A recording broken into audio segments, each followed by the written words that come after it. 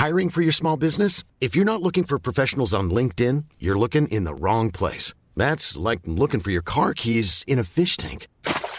LinkedIn helps you hire professionals you can't find anywhere else, even those who aren't actively searching for a new job but might be open to the perfect role. In a given month, over 70% of LinkedIn users don't even visit other leading job sites. So start looking in the right place. With LinkedIn, you can hire professionals like a professional. Post your free job on linkedin.com/people today.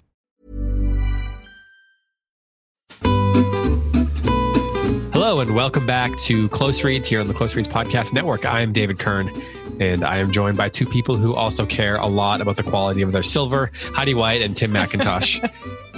Tim, Heidi, how's it going? Great. Thinking about my silverware. Thinking about your silverware, yeah. I'm actually checking my teeth in the silverware right now. So you would never, ever put silverware on the table that had a speck of anything. It's perfect, right? I assume. Oh, my goodness. Of course. No. Yeah, there's standards to Right, being I'm not a alive. farmer. Right. I'm not a farmer. Is that what you said, Heidi? Yeah, that's that is indeed a quote from 30 Rock. If you remember that episode when I don't remember that episode. Jack Donaghy is dressing himself for dinner in a tuxedo. I'm not a farmer. And somebody asks him, "What are you doing?" And he says, I'm going to dinner. What am I, a farmer? And he's like, put it up. So that's just part of the vernacular of my life. I do think farmers are classy people. Yeah, not to throw farmers under the right. I'm a Wendell under the Berry tractor fan. I am pro farming. You're pro. But yes. You're pro produce. Just to be clear. Yes, but I do polish my Your silver yeah. every day. Actually, my butler does. Right. You're a small child. I think we've gone over the fact that your small child is your butler before. Yes, indeed. So we are here to talk about day 2 afternoon, Mortimer's Pond, Dorset, and then day 3 morning. I'm not turned to that page, so I don't know the Taunton, Somerset, I assume is how you say that. Before we dive right into that, though, I do want to say a quick word from our friends over at the Classic Learning Test. They are a classically based alternative to the SAT and the ACT, and it's the fastest growing college entrance exam in America today. More than 130 colleges now accept the CLT, and many of these colleges have endorsed it as their preferred college admissions test. Students benefit from same-day results and can share them with colleges at no additional charge. So to learn more or to register, head over to cltexam.com. Again, that's cltexam.com. You can also listen to Brian Phillips' interview with founder Jeremy Tate on The Commons. They did that episode back in late December. So if you go find The Commons on iTunes or Stitcher or wherever you get podcasts, you can listen to that conversation. So thanks to CLT for sponsoring. If you are in the market for a college and that whole process, then be sure to check them out and check out their distinctives between them and then what the traditional tests are forcing upon your children. But let's talk silver and butlers and traditions and ponds and accidentally lewd jokes. Which that would never happen on this show. No. Do you guys? I've been thinking about the traditional narrative structures of a lot of the books that we read and of great books in general. And I've been thinking about how it compares to this book. When we first started it, Heidi, you mentioned the idea that there's an odyssey going on here. It's clear that it's a road book, right? Mm-hmm. There's a lot of archetypes at play here. Yes. But I was thinking about the archetypes of protagonists and conflict and all that sort of thing. And I think, Tim, in one of the first episodes, I asked you, what is the conflict of this book? And I've been a little intrigued by how much, not surprised exactly, but a little intrigued by how much people that are listening have been loving this book. A lot of people are saying, I accidentally finished it, that's a pretty good sign, right? So I've been thinking about, why that is. In a lot of ways, this does not bear the hallmarks of traditional narrative structure, whether it's the protagonist, the antagonist, sort of the central conflicts. So Tim, given that and given your interest, you as a playwright, as someone who crafts story, and I know that a play is a different form than a novel, but given your interest in those things, why do you think that this book is able to resonate so much with people despite sort of avoiding some of those archetypal motifs and elements. I don't think it's subverting them, but it's certainly playing with them in a traditional sense. So what do you think of that? I was thinking this week as I was reading that I think part of the reason this book is so compelling is because it's kind of, to throw another genre in, it's kind of a mystery. Huh. And we've thrown so many different genres in this book, and I think it's fair for us to throw all these different genres at the book because it is an odyssey. Like, it is a road trip. It is a comedy of manners.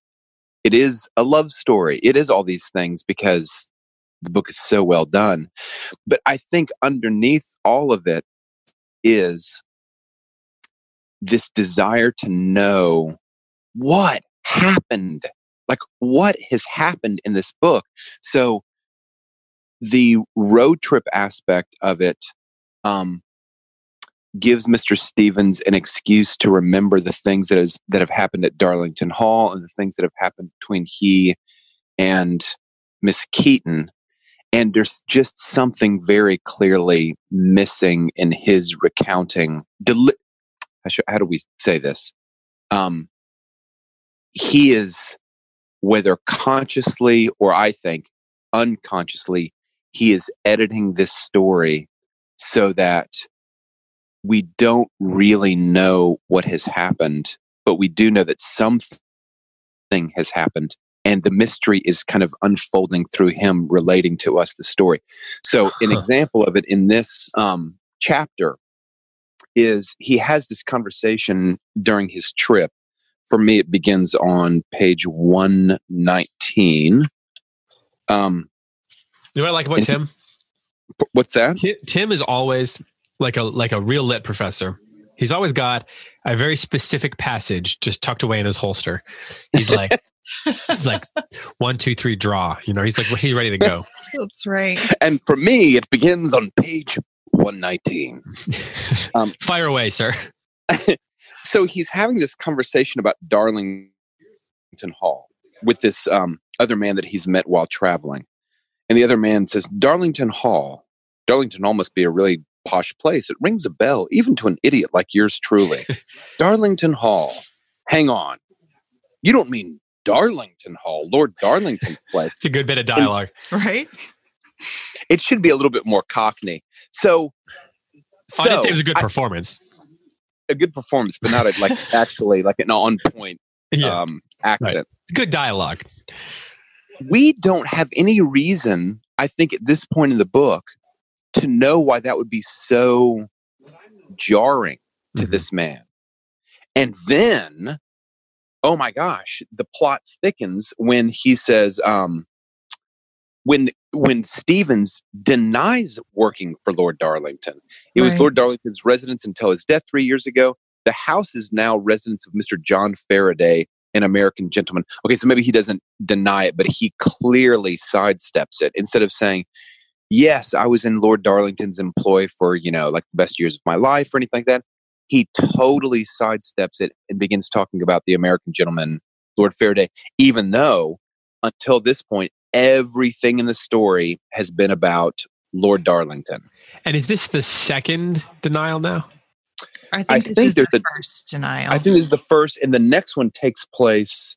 It's the one when the people come to visit Faraday. Right, but I don't think that was in this week's reading, was it? Yeah, because I haven't read ahead. Okay, unlike, yeah. I'm professional about this. I don't know why I said that. Finished the book. Yeah. Oh, right. Okay. Yeah. No, yeah, that was in, it was either in this reading or it was in for last week. But I know I haven't read ahead, so I know I didn't read the book before. I think it's in this one. Yeah, and this is the first denial. This is Peter's first denial of Christ here. So. Right. And at the top of page 120, it comes up again. So just continuing the passage, the man was carefully eyeing me again. I said, oh no, I'm employed by Mr. John Faraday, the American gentleman who bought the house from the Darlington family. Oh, so you wouldn't have known that Lord Darlington, just that I wondered what he was like, what sort of bloke he was. And so I don't know if you're thinking of that, David, like the very, very overt denial that he worked for Darlington maybe there's another one later on. Well, there's the one where Faraday has the other American friends coming, and the woman pulls Stevens aside and says, "You worked for him, right?" And because Faraday had told them that it was the original butler. He was like the real thing. Mrs. Wakefield. Yeah. That is just a couple pages after. You're right. And Faraday, and he says, "You embarrassed me." Right. And he says, "I didn't mean to," but you can tell there's something, Stevens doesn't want to be either wrapped up in, whatever reputation Darlington had. So why does he do that? Stevens, like, why does he deny him? I don't know. What do you think? Well, Tim, I would love to say what I think, but you started it. So why don't, what do you think is happening? Yeah. What do you think is happening here? I think it's because, let me back up and say the broader point I think that makes the narrative so compelling is that it's so mysterious. Like, why we're driven forward. And when we reach this part and he denies working for, the man that he clearly adores, admires, all of his memories are associated with. Yeah. Why does he deny it? Yeah. And I think that that really urges us to read on. Now, I think there's a very clear answer. And I'm trying to remember if we know by this point, I think we at least have hints that Lord Darlington is very sympathetic with the Germans. Right. That we at least know that he's sympathetic at this point. Right. The next whether chapter, or not we know how sympathetic, that's the chapter right after this that is part of the reading for today is the one where it brings in that famous German ambassador who is of questionable, character. Yes. And history has, determined that. Right.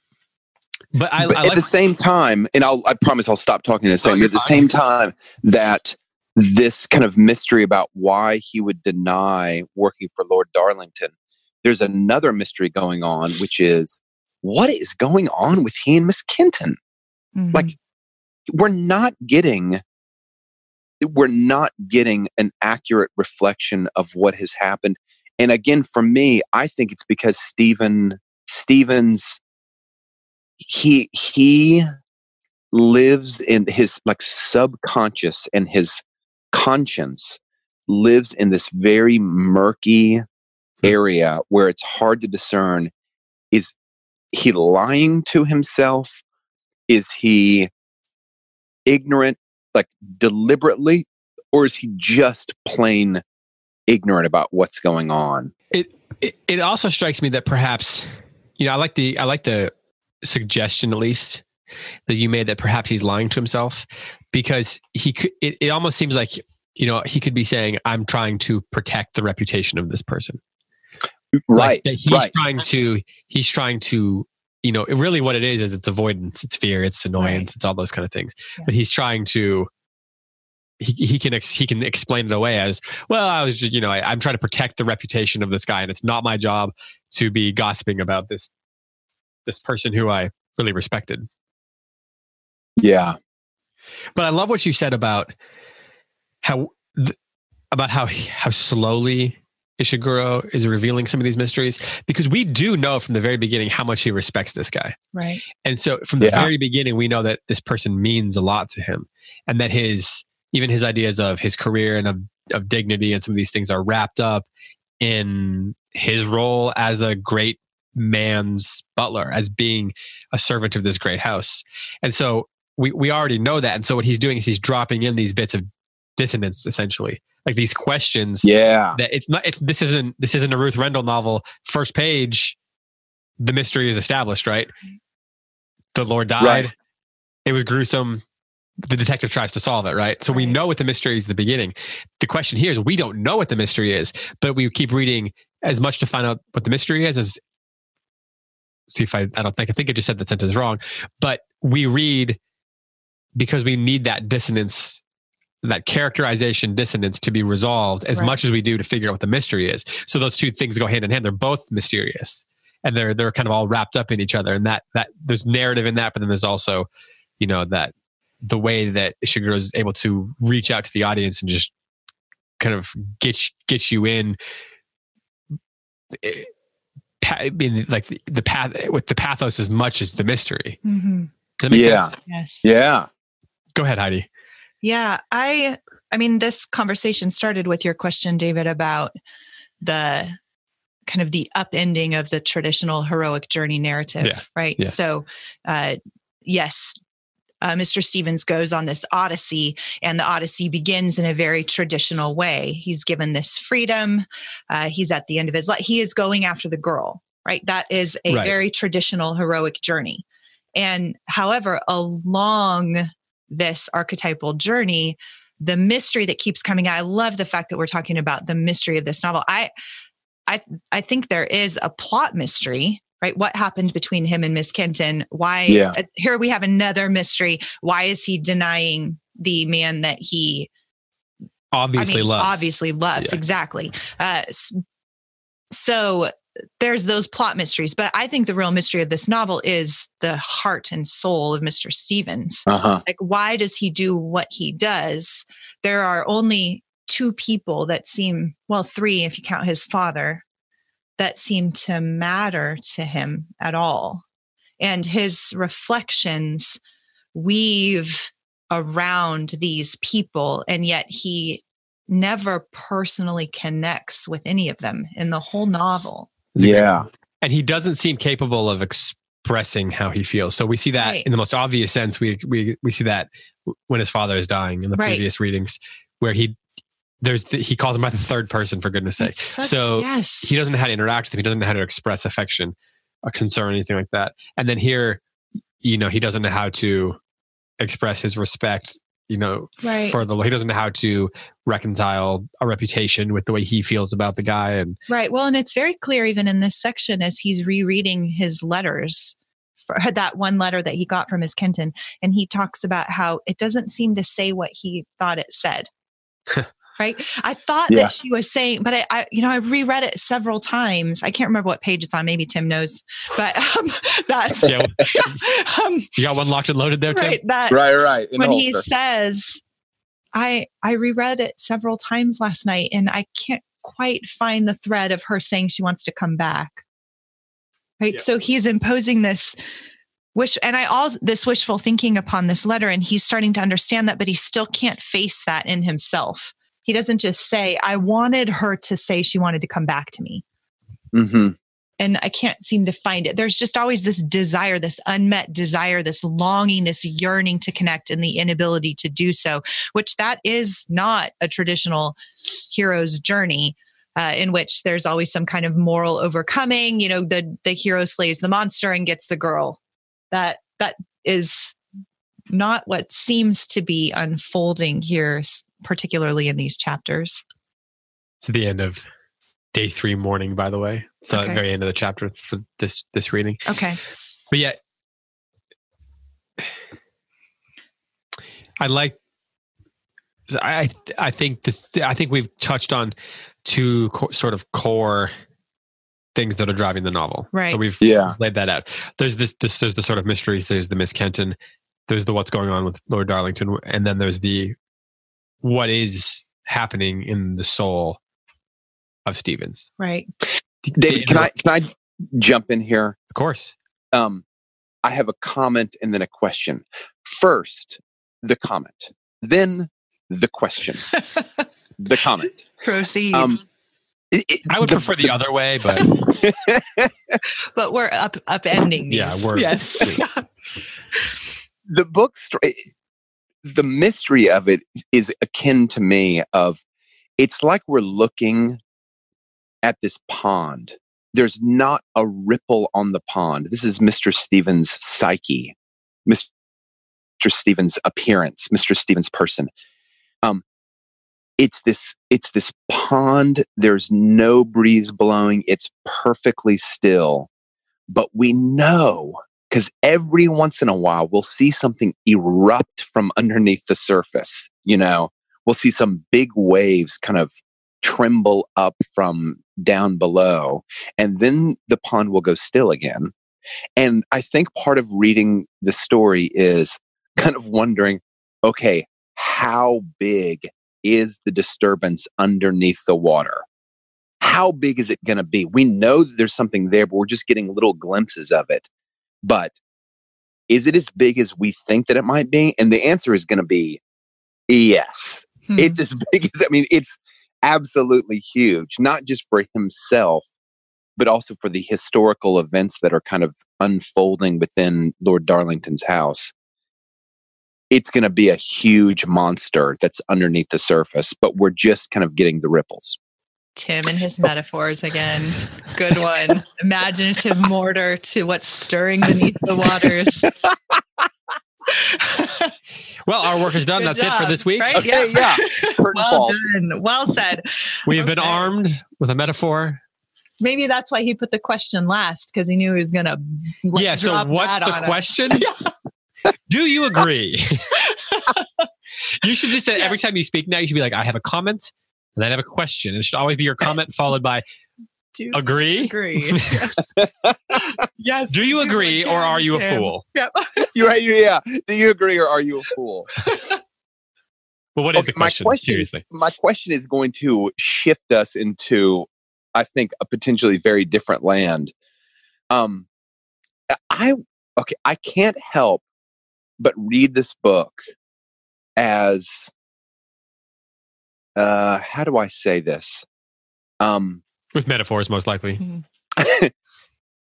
I think that I wonder if Mr. Stevens, in his kind of like internal shackles, for me, is so representative of like the male psyche in pain. Huh. Continue. Well, that's a whole can of worms. Yeah. Huh. Go on. Is that it? Agree or disagree? Agree or disagree? I was going to say, where's the question? I'll try to put some more cloves on the mannequin. Golly, this is like that was actually a terrible metaphor. I didn't get that one. I gotta say, 2 out of 3. Cloves. I thought you said cloves. I did. I thought you said cloves too. I was like oh no, cloves. Yeah, no cloves. Put some clothes on the mannequin. Nobody wants to look at a naked mannequin. So yeah, right. No, I like this, Tim. Seriously, well, maybe it works because the mannequin, the male psyche. I don't know what he's. There's got to be something here that he can wrap this all up. So we're just going to sit back and watch you work for a while and see how you yeah. No, I'm looking forward to this. This is good. Go. Male psyche and pain. I'm trying to think of the other characters. Do you need me to just talk for a little while so you can think about it? You press pause in the recording. I'm trying to think of the other characters that we've read. Okay. Sorry. Howard's End. Mm-hmm. What is Wilcox? Wilcox in so many ways is like Mr. Stevens. There's a shield that he has in front of him. There's armor that he has in front of him.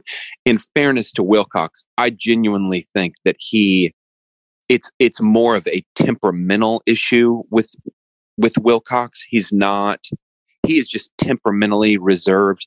But I also feel like there is this kind of barrier that he has put between himself and the world, and the way that he navigates the world or anything outside of himself is he does not want to take that shield away. And that shield is kind of like consists of the practicalities of life, of business, of finance, of buying a new house and selling the old house. And I get the same, like Mr. Stevens over and over returns to professional matters and decorum and preserving a kind of like professional face. When his father dies, when he seems to be falling in love with Miss Kenton, when Lord Darlington is exhibiting sympathies with Germany, he is like hiding behind this armor. And this is obviously just like I'm speaking from my experience throughout my life, but I see that as the sort of like comfortable default position of in Jungian terms, like that kind of masculine psyche that's, if it's hurt on the inside, there's a desire to protect that hurt by putting up this kind of like steely armor that in this case takes the form of professionalism. Dignity. Dignity. I'm really intrigued by what you're saying because I was thinking in the previous episode, we didn't get to this much in the conversation, but about how he phrases what you're describing there with a word that sounds virtuous. Right. Like he gives it a name that is virtuous, and he's able to identify elements of that dignity, of that virtue that are absolutely crucial, right? They're absolutely a part of a virtuous life. But he also is able to then ignore other things by calling it dignity. Right. And so I think that when he first talks about it, you're like, okay, that's a very respectful way to approach things. And then a little bit by bit, you start to see the cracks in that what he's calling dignity is maybe not as purely virtuous. Right. Like maybe the motives or there's some kind of higher level thing that he's after, some higher level goal or virtue that he thinks he's reaching for, but he's also able to hide his pain or whatever word we want to use, anxieties, motives, whatever, behind something that he's naming a virtue. Does that make sense? Yes. But Heidi is an actual trained psychologist, so maybe we should let her talk now. Or we could just go off into a thrilling discussion of Enneagram types and figure out what Stevens would have been. Let's ask Matt to come join us. Yeah, there's a subset of our audience that was like, yes, what is Stevens is a 7. I don't actually know. He's definitely not a 7. Yes. So I am a trained counselor, but I'm not a man. So, I'm fascinated by what you just said, Tim. And I think I'm making some connections between another book that we read, the three of us together, The Power and the Glory, in which we had the same conversation about the heroic journey.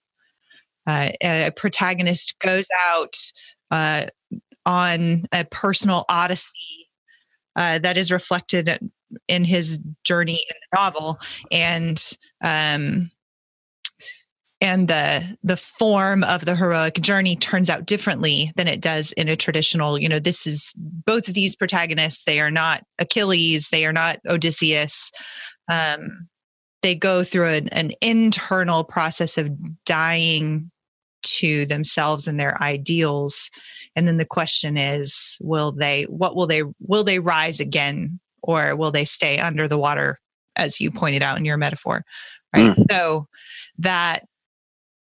but I'm thinking those are the similarities between those two novels and this conversation that the three of us had on one of the episodes in The Power and the Glory.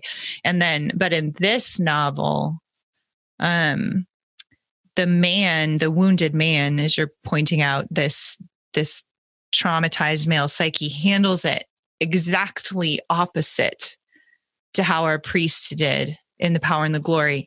Yeah. Right. So instead of removing himself from the society, becoming an outcast from it, this man is, abnormally obsessed with integrating himself within it to the detriment of. Yes. Right. So that's so sharp, Heidi. That's such a sharp observation. That I don't know what to do with all of this psyche that is in pain, as you pointed out. I don't know what to do with all that. So I'm just going to keep following the rules and then alienate anything in my life that will undermine those rules. And then gave it the name of a virtue. Call it dignity, which is, to your point, David, how this chapter begins is a very long, how the section that we read this week begins is a very long, several page kind of contemplation of the moral responsibility of a butler, right? And how he can call what he's doing morally good. I find that. And then the only action he takes is to deny his master Right. After a long meditation, several pages long, of how what he was doing was good and helpful and promoted not only the well-being of his master, but the good that Darlington was doing in the world. Uh-huh. And then the action he takes is to deny him. Right. So there's just these complicated interweaving. I mean, as you said, Tim, to me, that the delicate as lace, like all of this weaving and unraveling of a life that happens in the central part of the book. This is the dead center of the book. And so that's always important. So instead of having some kind of moral overcoming, we have just an abdication, continual abdication. And calling it dignity. Yeah. That I'm thinking about the word duty. Yeah. Now versus desire. Yeah. Yeah, because it seems like does he? I think that's one of the big questions. Is, I mean, why does he do the things that he's doing? Right. I'm not saying like why did Ishiguro make this character do these things, but why does it seem like this character is doing the things that he's doing? Like, why does he deny him? Right. Is it because is it because he's afraid, because he's tired of these conversations coming up? Right. Is it because he thinks it's silly? I mean, does he feel like it's his duty to deny him, and thus it is part of the dignity that he has to keep? Or is it that what he's doing is, there's something sort of meta about this approach to this book, because, in a sense, Tim, when people, you talked about the idea of like burying things and all that, but what he's doing is, this isn't coming out until he's writing it down. Right. So he's the artist who can't express it, but then he starts writing it, and it begins to come out of him. And he probably isn't able to even identify or put together the two and two, or see the, until he goes back later and reads it, or we'll see how it ends, right? But he isn't able to identify the complicatedness, the complicated nature of what he's putting down on paper. But it's like he's trying to process it and doesn't. And that makes it very unclear as to why he's doing the things that he's doing, because he doesn't really tell us why he's doing the things that he's doing. Right. And even if he did, I wouldn't necessarily know what to think of it. When well, because he tries to come up with some explanations sometimes. He even says, why did I say no when I was asked if I worked those little subtle dropping in of that is really important. His explanations are so inadequate that that there is something much deeper going on. And as I read this, I kept thinking, he talks so much about, is it the Hawes Society, the Hayes Society, the Great Butler Society? Yeah. And he also doesn't like. But does he, right? Does he want, was he probably not invited into it?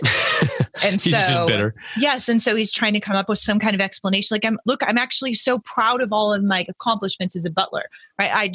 I so forcefully integrated myself into everyone's expectations and my own expectations, my father's expectations, Darlington's, the world's, and then I wasn't invited. How do I make sense of that? So here's my case. In some ways, he seems to be arguing his case without actually just saying, I wanted to be a great butler. Yeah. He never says that was my desire. But yes. And I wanted to be acknowledged for that, because what else? Like, I didn't, we don't know what's going to happen, right? But if this heroic journey doesn't end the way he wants, what reward will he have for sublimating his humanity to his profession? Yeah. We've been getting a bunch of interesting comments on the Facebook page, and in some ways, somebody mentioned the passive aggressiveness. Mm-hmm. Yeah, and it's like that passive aggressiveness that you see is almost the external manifestation rather of all the things that you guys are saying here. I feel like right. Because Englishness, again, we've been kind of in the realm of psychology here, but Englishness is a huge question of this novel. Right, Darlington. Right. And I mean, every single person in this novel, is upper class or servant class, is dominated, overshadowed by this question of what does it mean to be a part of this particular society on the public level as well as the private level. And to be a specific role in that society. Yes. Because someone, I think, maybe posted this on Facebook, it sort of alludes to the question or suggests the question, like, what is a good butler? Also suggests the question, what is a good chauffeur? What is a good farmer? I mean, like, the questions are not that much different. They're down the line. Exactly. So they're the specifics, the particulars of how you answer the question in terms of what the actual duties are might change. But does the definition of dignity change whether you're the chauffeur or the butler or a farmer or a Lord Darlington, or a German ambassador or a farmer's daughter, on the street, saving an animal? Well, and what you brought up, I think, David, is really important. The moral weight of the word dignity, right? That's going to be a positive term, and it should be a positive term. But I mean, even the term passive aggressive, I use that on the podcast. Somebody was mentioning that. And there was comments about that on Facebook, and to an American, dignity has a lot to do with direct communication. Right. But Lewis.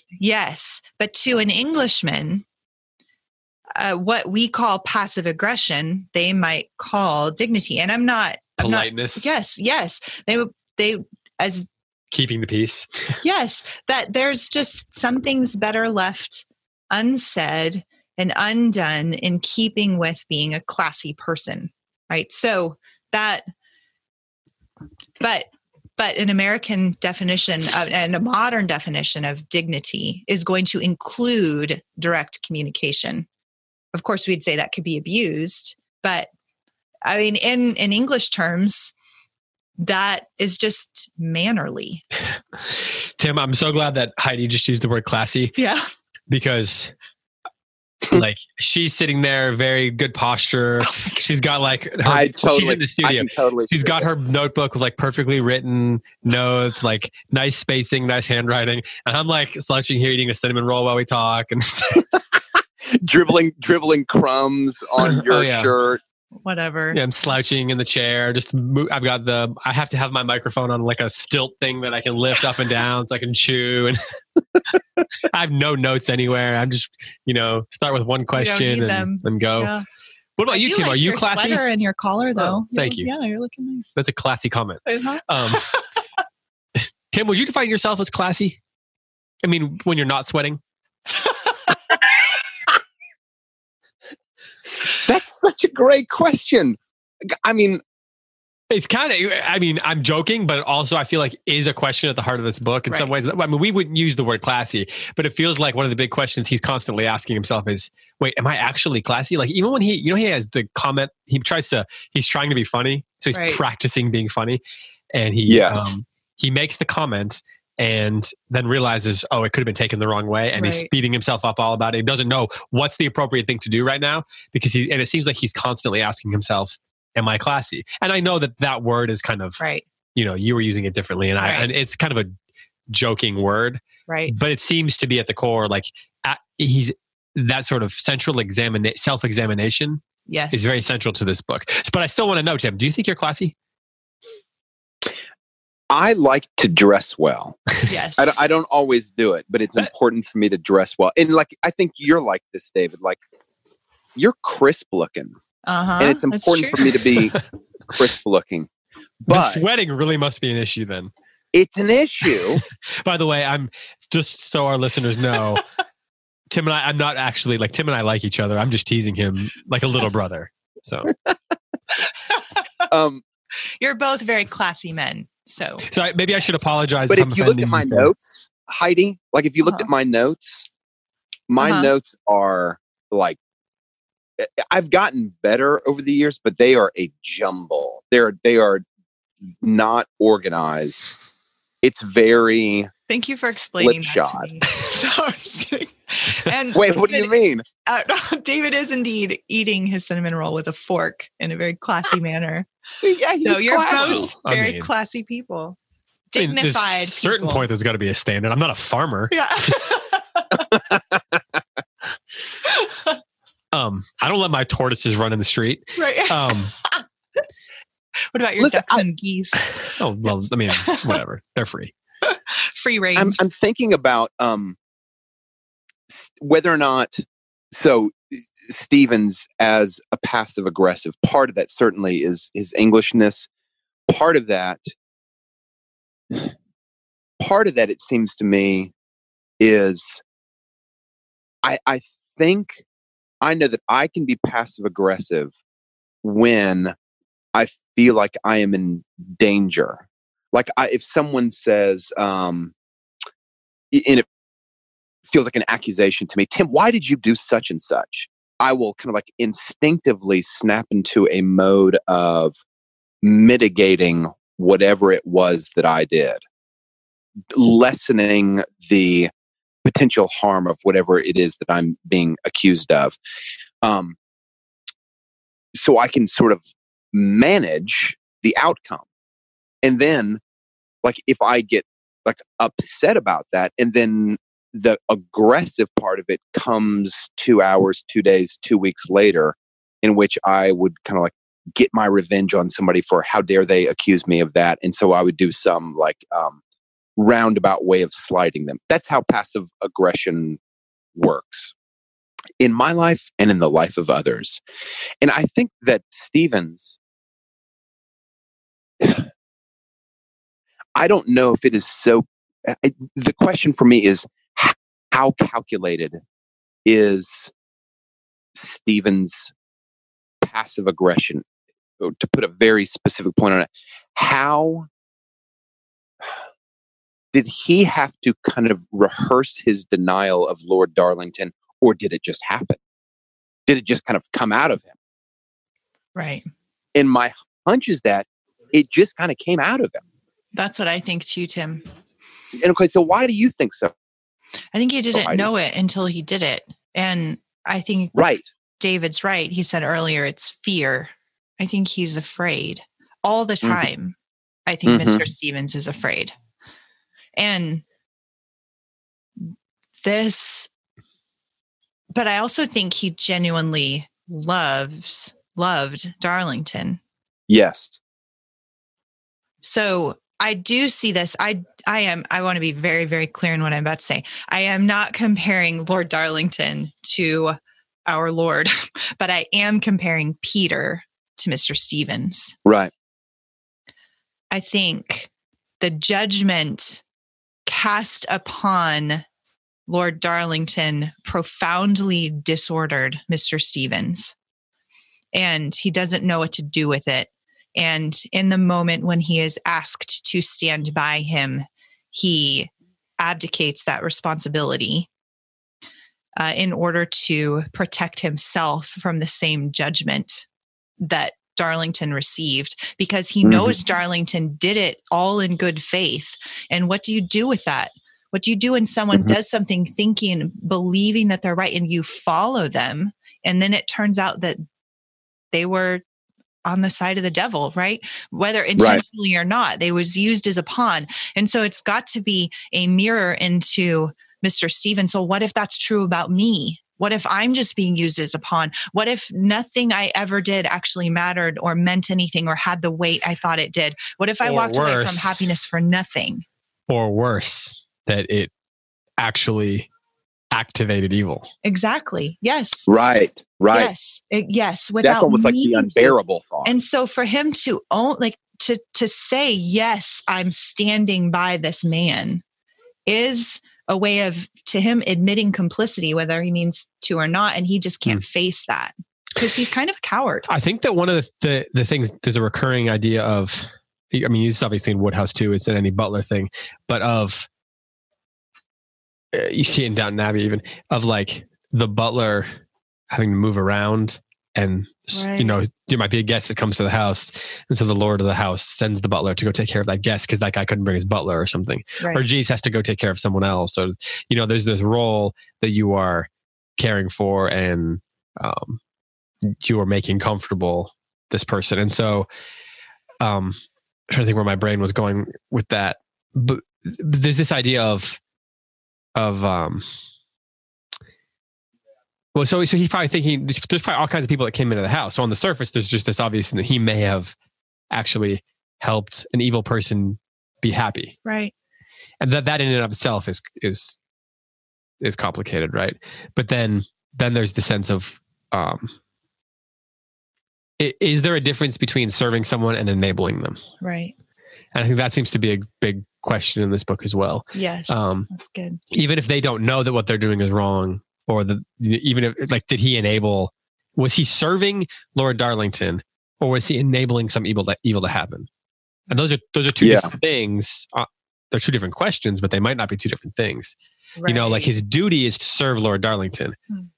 But did he, in keeping his duty and having dignity and doing what his duty was, did that all get subverted and turned upside down because it enabled evil? So dignity, like he makes this sense of dignity, this sense of duty, this ultimate good, this inherent good. But that might not be true, because in doing this thing that he thought was good, something evil happens. Right. And that makes the whole question of dignity that much more complicated. It's not just a question of this inner dissonance within him. Mm-hmm. It's also that there's something more metaphysical about it. Like they're much more complicated in the metaphysics of dignity. Right. If you will. Does that make sense? Well, that absolutely makes sense. And if... Did I use the word metaphysics right? I know, right? Good job. For a Platonist, you did. Right, for a Platonist, you did. Well, that's a shout out to Matt Beyond. Right, yeah, sorry. It's the second time we're talking about Matt Beyond here. So but if that's true, David, and I think that a lot of this book comes down to this, then Mr. Lewis is the true hero of this book. Because he's the one who says, and he doesn't say, you guys are bad guys. He says, you're amateurs. Right? Yeah, I think we got it. Well-meaning, naive amateurs. Like you think you're doing good, but you're actually not. Yeah. And I was glad that last week we were able to come around we were able to talk about him with a bit of sympathy, because in his remembrances, Stevens doesn't speak kindly of him. Right. But the things that he remembers speak more kindly of him. Right. But that's a little bit frightening to me, because, and that's why I think this book is, this is a great book, because that is frightening, because the alternate world that Mr. Lewis presents is like my nightmare world. Right. The world. A world with no butlers? Well, yeah. So but the world of realpolitik, the world of pragmatism, the world of utilitarianism, the world in which professionals don't take honor into account, but take only what will work. Mm-hmm. And that is scary. But what seems to be happening is that then the world in which honor is taken into account is an amateur world, which of course the etymology of the word amateur is one who loves, right? So Tim, do you think that, is the book proposing that there has to be some kind of middle ground between those two things? Is that what the book is proposing? Or is the book proposing that it's all just too complicated and human nature is complicated and there is no solution? Or is that just something we have to wait and see? I think it's a great question. That's the question. I think it's such a good question that we should address it now. Maybe we can't fully address it until we get to the end of the book. Mm-hmm. To be honest, I just speak kind of personally here, that I kind of think, because of my own convictions, I'm very comfortable with a sort of mashup of those two views.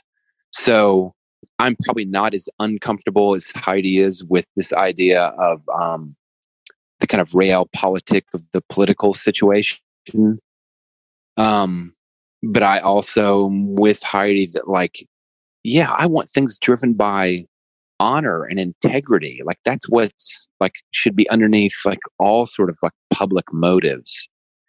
I think because I cut my teeth in the political world early on, I've never been able to see my way out of the kind of brute realities of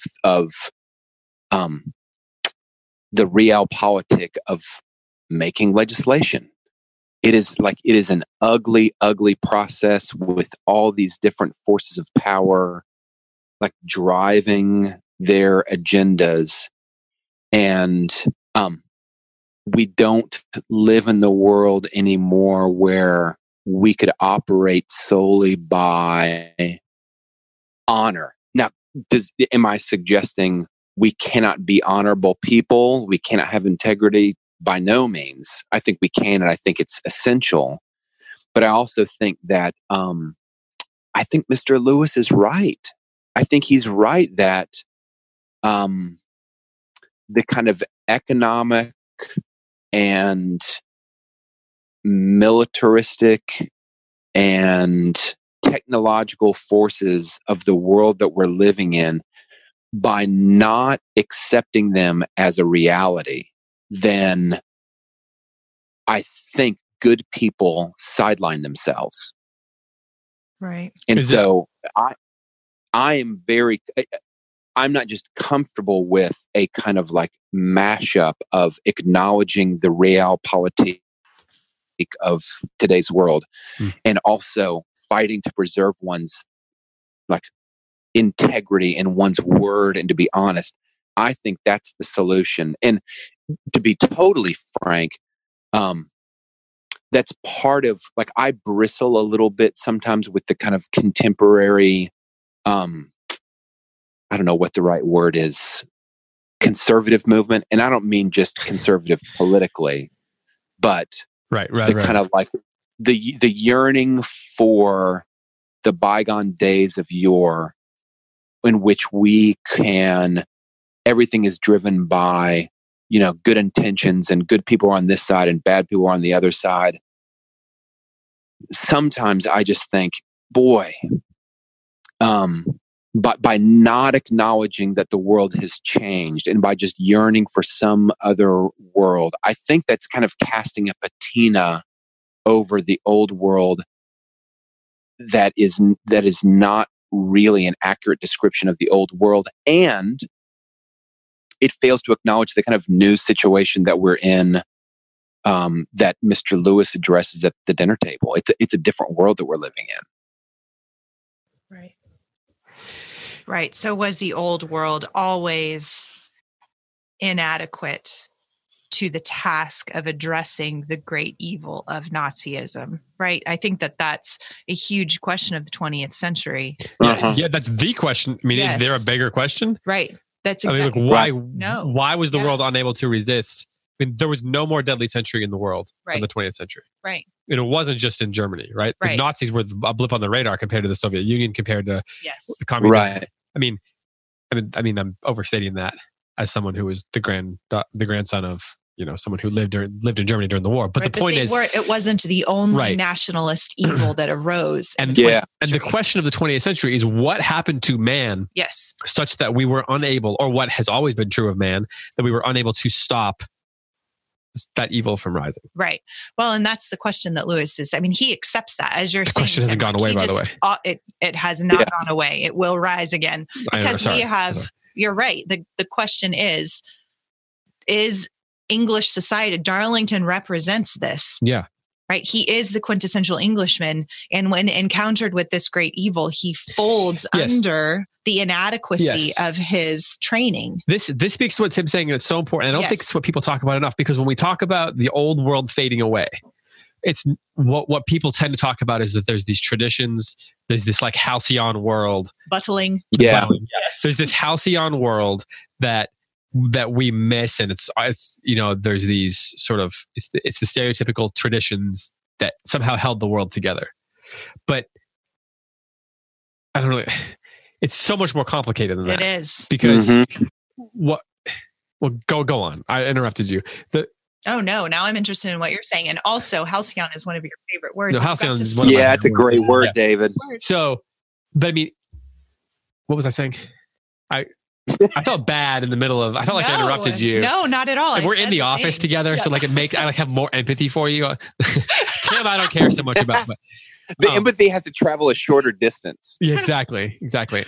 But it's so much more than just: are we keeping these old traditions. Right. It's that. What was the first thing I said? This is good radio. Good podcasting. Actually, it might be good podcast. I don't know what the standards are anymore. That it's not about.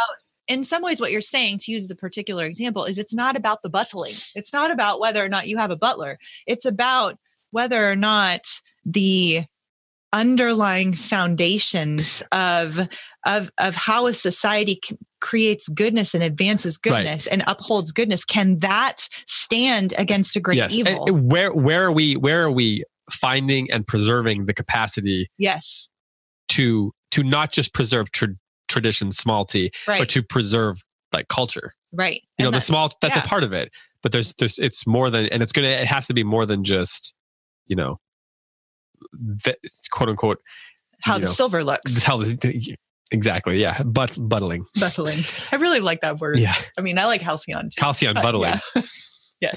You know what a good class that Circe could offer would be? Instead of like the halcyon buttling with Tim McIntosh. Exactly. I just think that's a winning. I mean, just that headline. Imaginative. The droves are going to show up for that. Please sign me up. Not just. I think a definitely class, a dress code. Definitely a dress code. A class on preserving. There's a lot of talk about preserving traditions. Mm-hmm. I would love to hear more about instantiating new traditions. For example, my mom and I talked this week.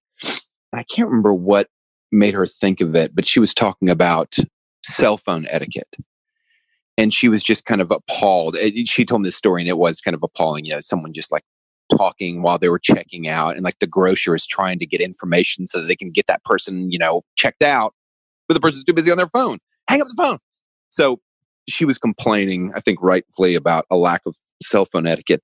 And I said, you know, Mom, I have this feeling that new etiquette is being kind of like worked into the dough of culture. So, for example, I don't know if you guys do this, but I think you do.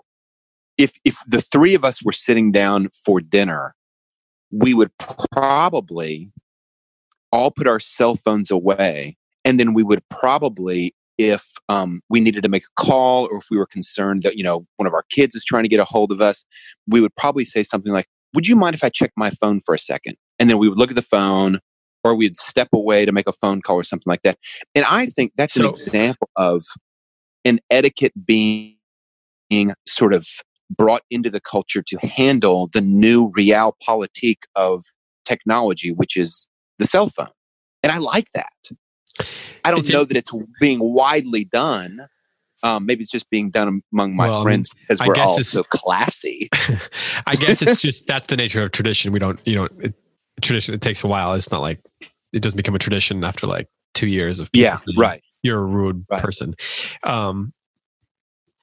But also, you know, so many of those kind of things depend on who you're with and like what's the context and what are we doing at dinner. And like if Graham and I go to lunch, we're probably going to be browsing around on our phones while we sit there and eat fried chicken, and they'll be like, hey, check this out. I'm on Instagram, or, you know, I just check this. Oh, let's check the score of that or whatever. But if I'm sitting there and I'm talking to the three of you, or I'm on a business dinner or something, and we're talking about something very earnestly and it's a little more formal.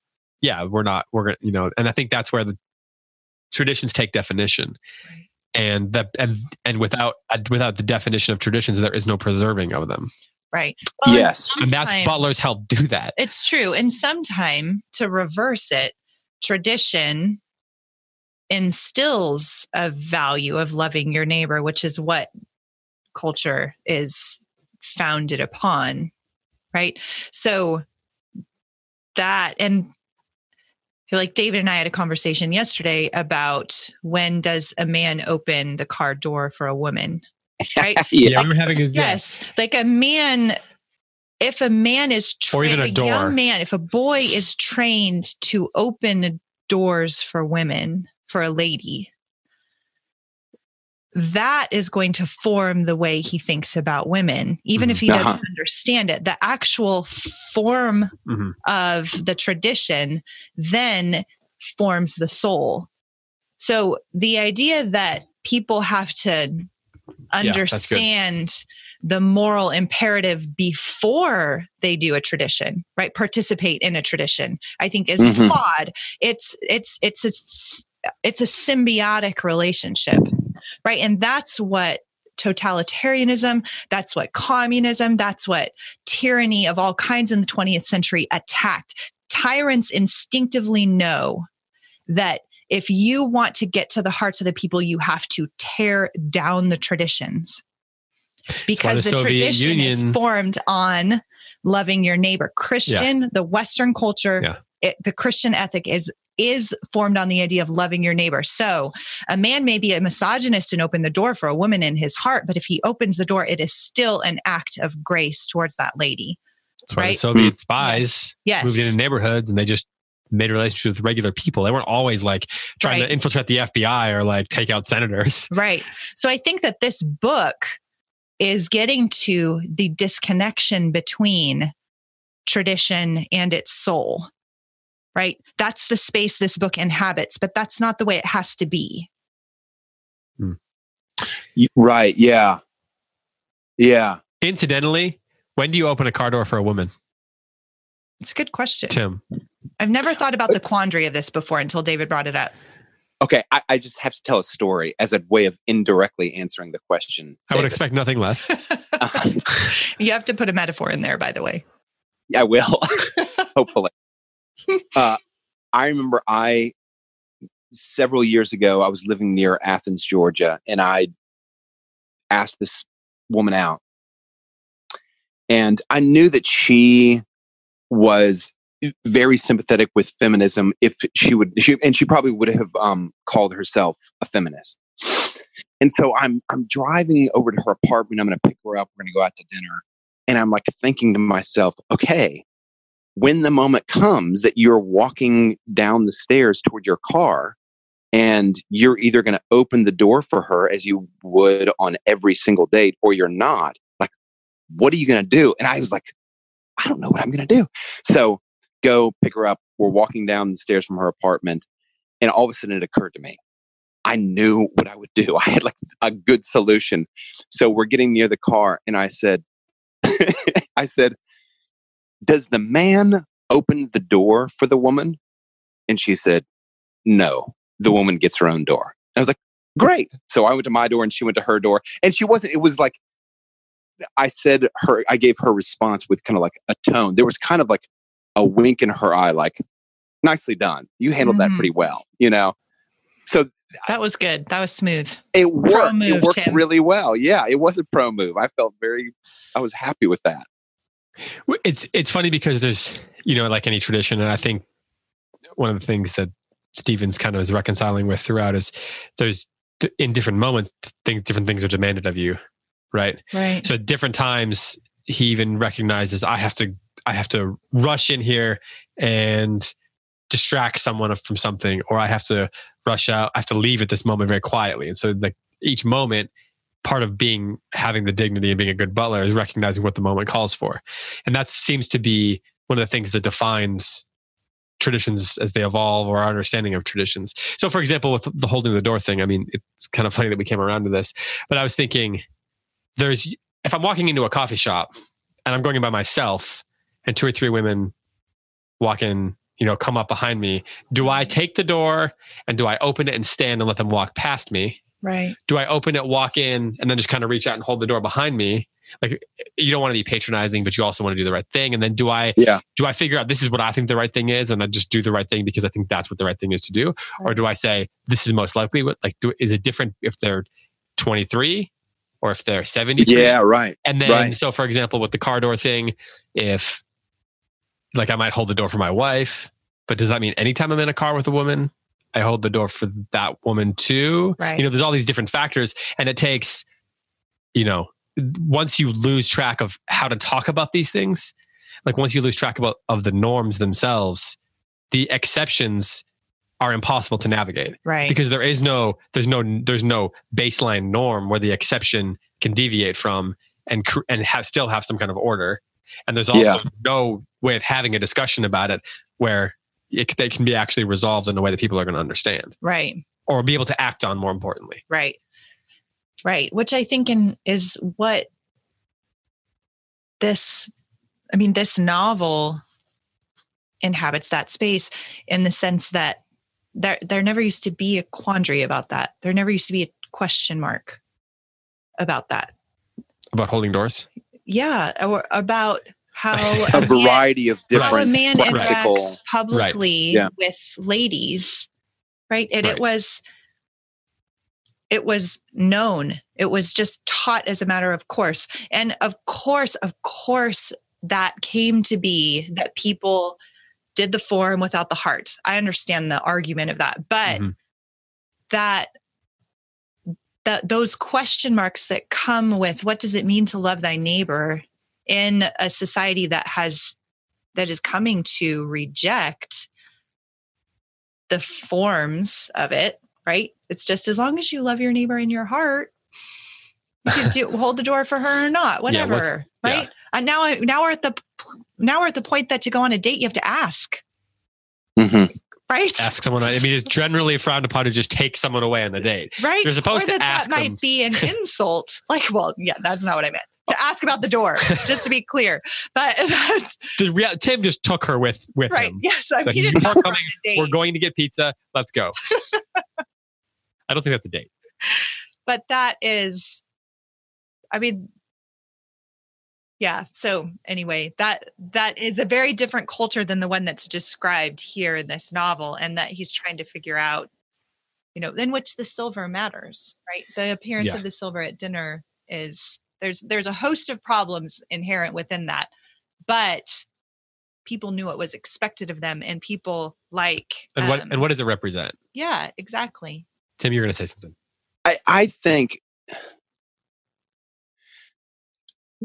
like the present moment that we live in, 2018, there's so much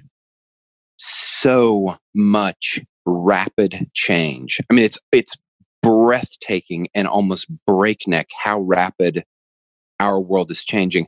And I don't think, someone might say, well, the world has always felt like that for people that have, and I don't think that's true. To use the kind of classic trope, I don't think the medieval farmer felt like, boy, the world is changing at breakneck speed. I think maybe late Renaissance in Europe, it probably felt like it was changing at a breakneck speed, and it probably was compared to the pace of life before. All that is a long caveat to say, our world is changing very, very, very quickly. And I kind of hold out the hope, and you might charge me with being a naive, what's the thing they call Darlington? Naive and well-intentioned. Amateur, but I hold out the hope, and amateurish, this might be very amateurish, that one of those things might be true. It is easy to tell a story of decay in which we are losing the inheritance of what we have. And I worry about that.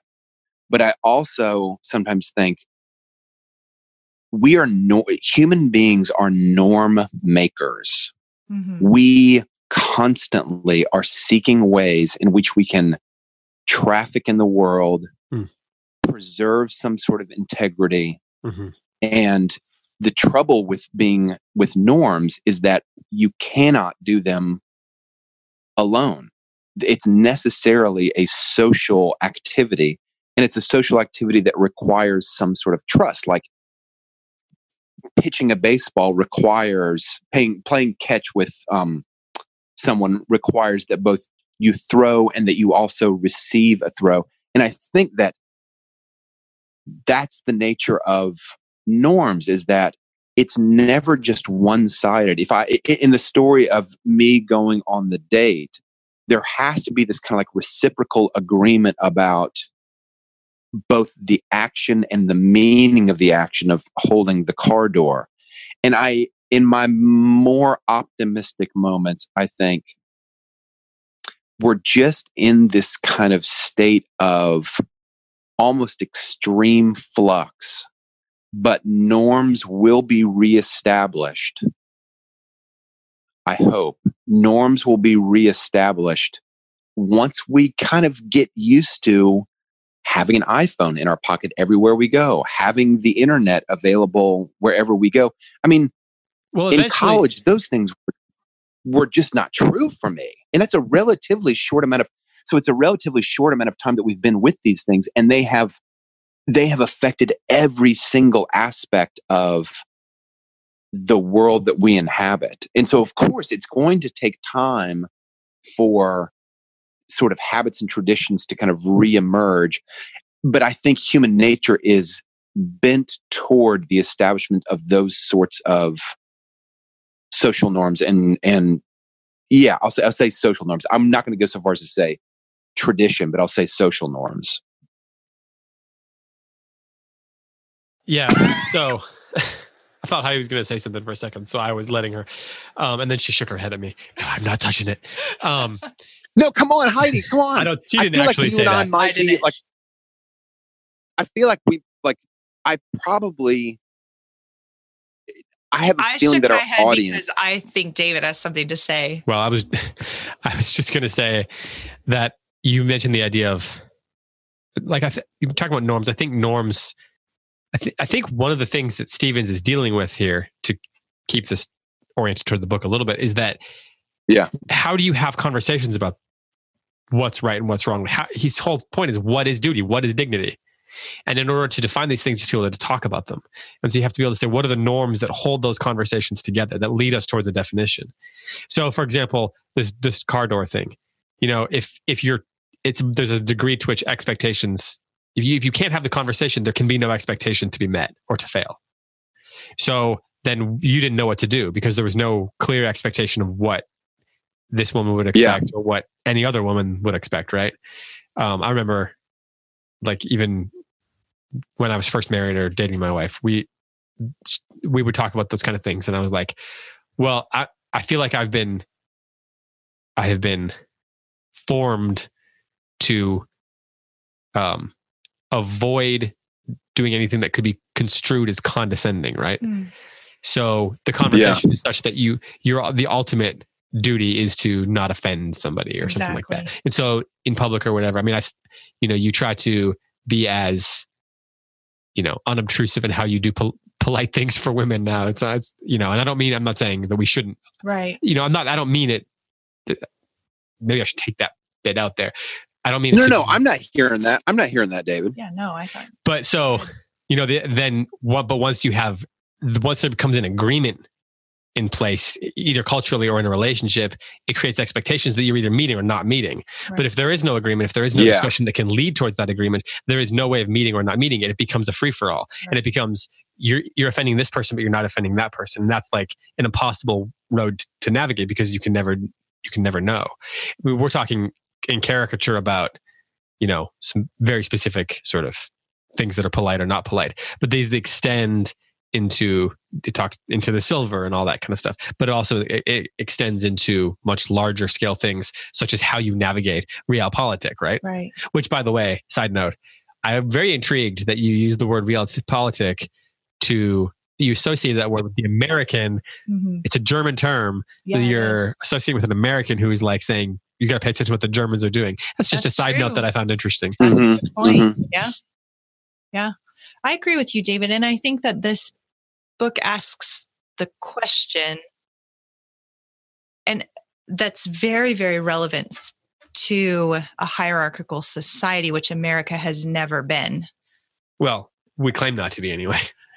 Right. Well, and I would stick by that, because there's never been as you said, Tim, I think you're exactly right.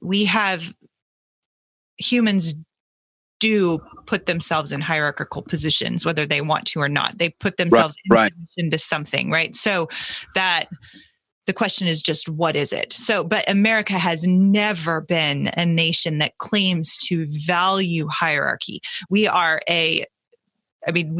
formed, origins matter, right? We were formed from rebellion, claiming a higher moral ground, and we developed from there. And so whatever kind of hierarchical positions that we have created for ourselves, we still resist them even from within them, right? So, but England's not like that. Or wasn't here anyway. Yes. And in this book, the question for Mr. Steve, for everybody is, I mean, everybody accepts these societal limitations with the exception of Miss Kenton but only to a certain extent. So everyone's operating from within them. There's nobody here who really disrupts the social order. And it is the social order that erodes their humanity. So that is a very different question for the British than it is for the American. And that is to go back to the idea of social norms or tradition, small t or big T or whatever. The question is, how formed is it good to be formed by them? Right? So is it good for Mr. Stevens to identify himself with, I am a butler, right? I am a butler and I am not free. I accept. I feel like there's a song coming here. I'm a butler. I'm a butler. Keep going. Sing a song. Right. No, let's go. I need Jem to do that. Do some freestyle here. Yeah. We need. It's like some. Who did the Pirates of Penzance? Yeah, Gilbert and Sullivan. I feel like Gilbert and Sullivan song coming from you here. I'm a butler. I'm a butler. Go on. You don't feel that. Yeah, no, I sense it. Yeah. I am the, what is it? I am the very modern general. What's the one? I am the very model. I'm singing. Yeah, there you did feel it. Yes. I felt it. It's coming. That was nice, David. Yeah, but that's a good question from an Englishman. It's a different question from within the society than it is from without the society. Mm-hmm. So as Americans, we're going to look at that and cast a certain amount of judgment just by definition than somebody would from within. And it's interesting that Ishiguro comes from two different, yes. he grew up in England, but as I mentioned, I think last week, his parents were Japanese. They lived in, what was it? Nagasaki. So his Englishness was certainly informed by a Japaneseness, mid-century, and mid-century even Japaneseness coming out of the war. And so he's an outsider, but also an insider. Yeah. Who's examining the norms as they're fading and the conversation is happening, right. and that's a fascinating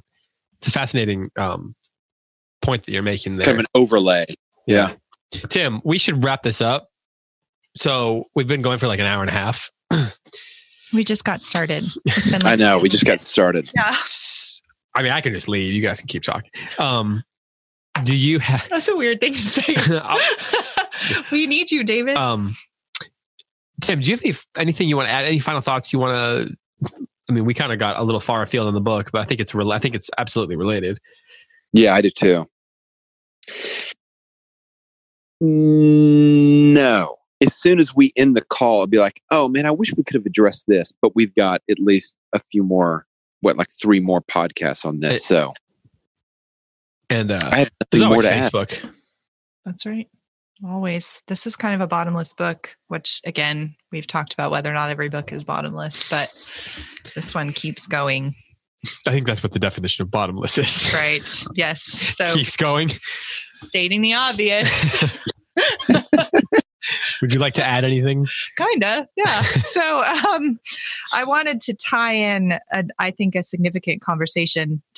I don't need to go deep on this, but it is a supporting point when the Wakefields are visiting Mr. Faraday and Mrs. Wakefield uses the phrase, and this book, I think every time you see repeated phrases, it's important to pay attention to them.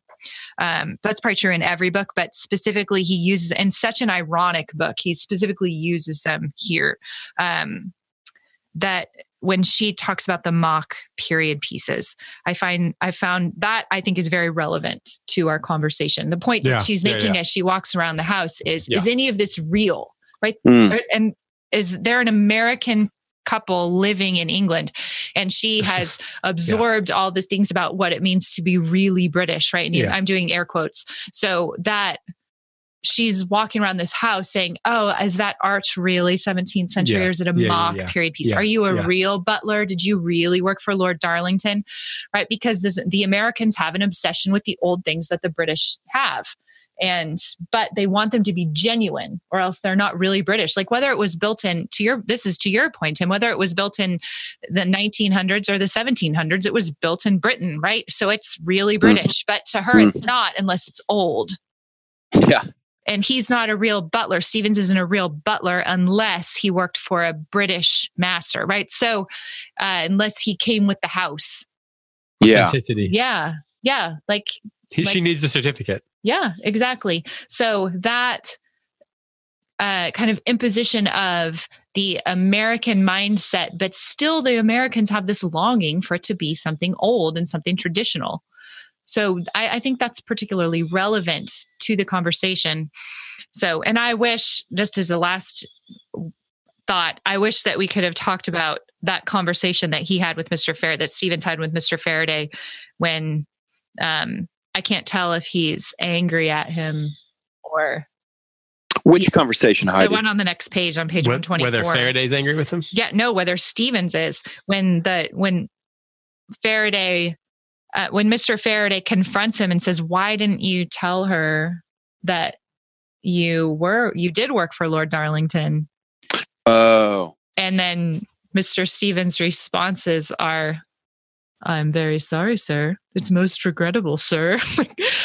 So I just wonder what the tone was of that. I haven't seen it in the film yet. I do think one of the things I like about Ishiguro is he doesn't always give that away. Yeah, like there's a degree of imagination and interpretation that you're allowed to put into it. So Tim and I could have some fun staging that, right? We always talk about how do right. That's what I was going to ask. How would you play that? So anyway, that maybe our listeners can think about what the tone of that conversation was.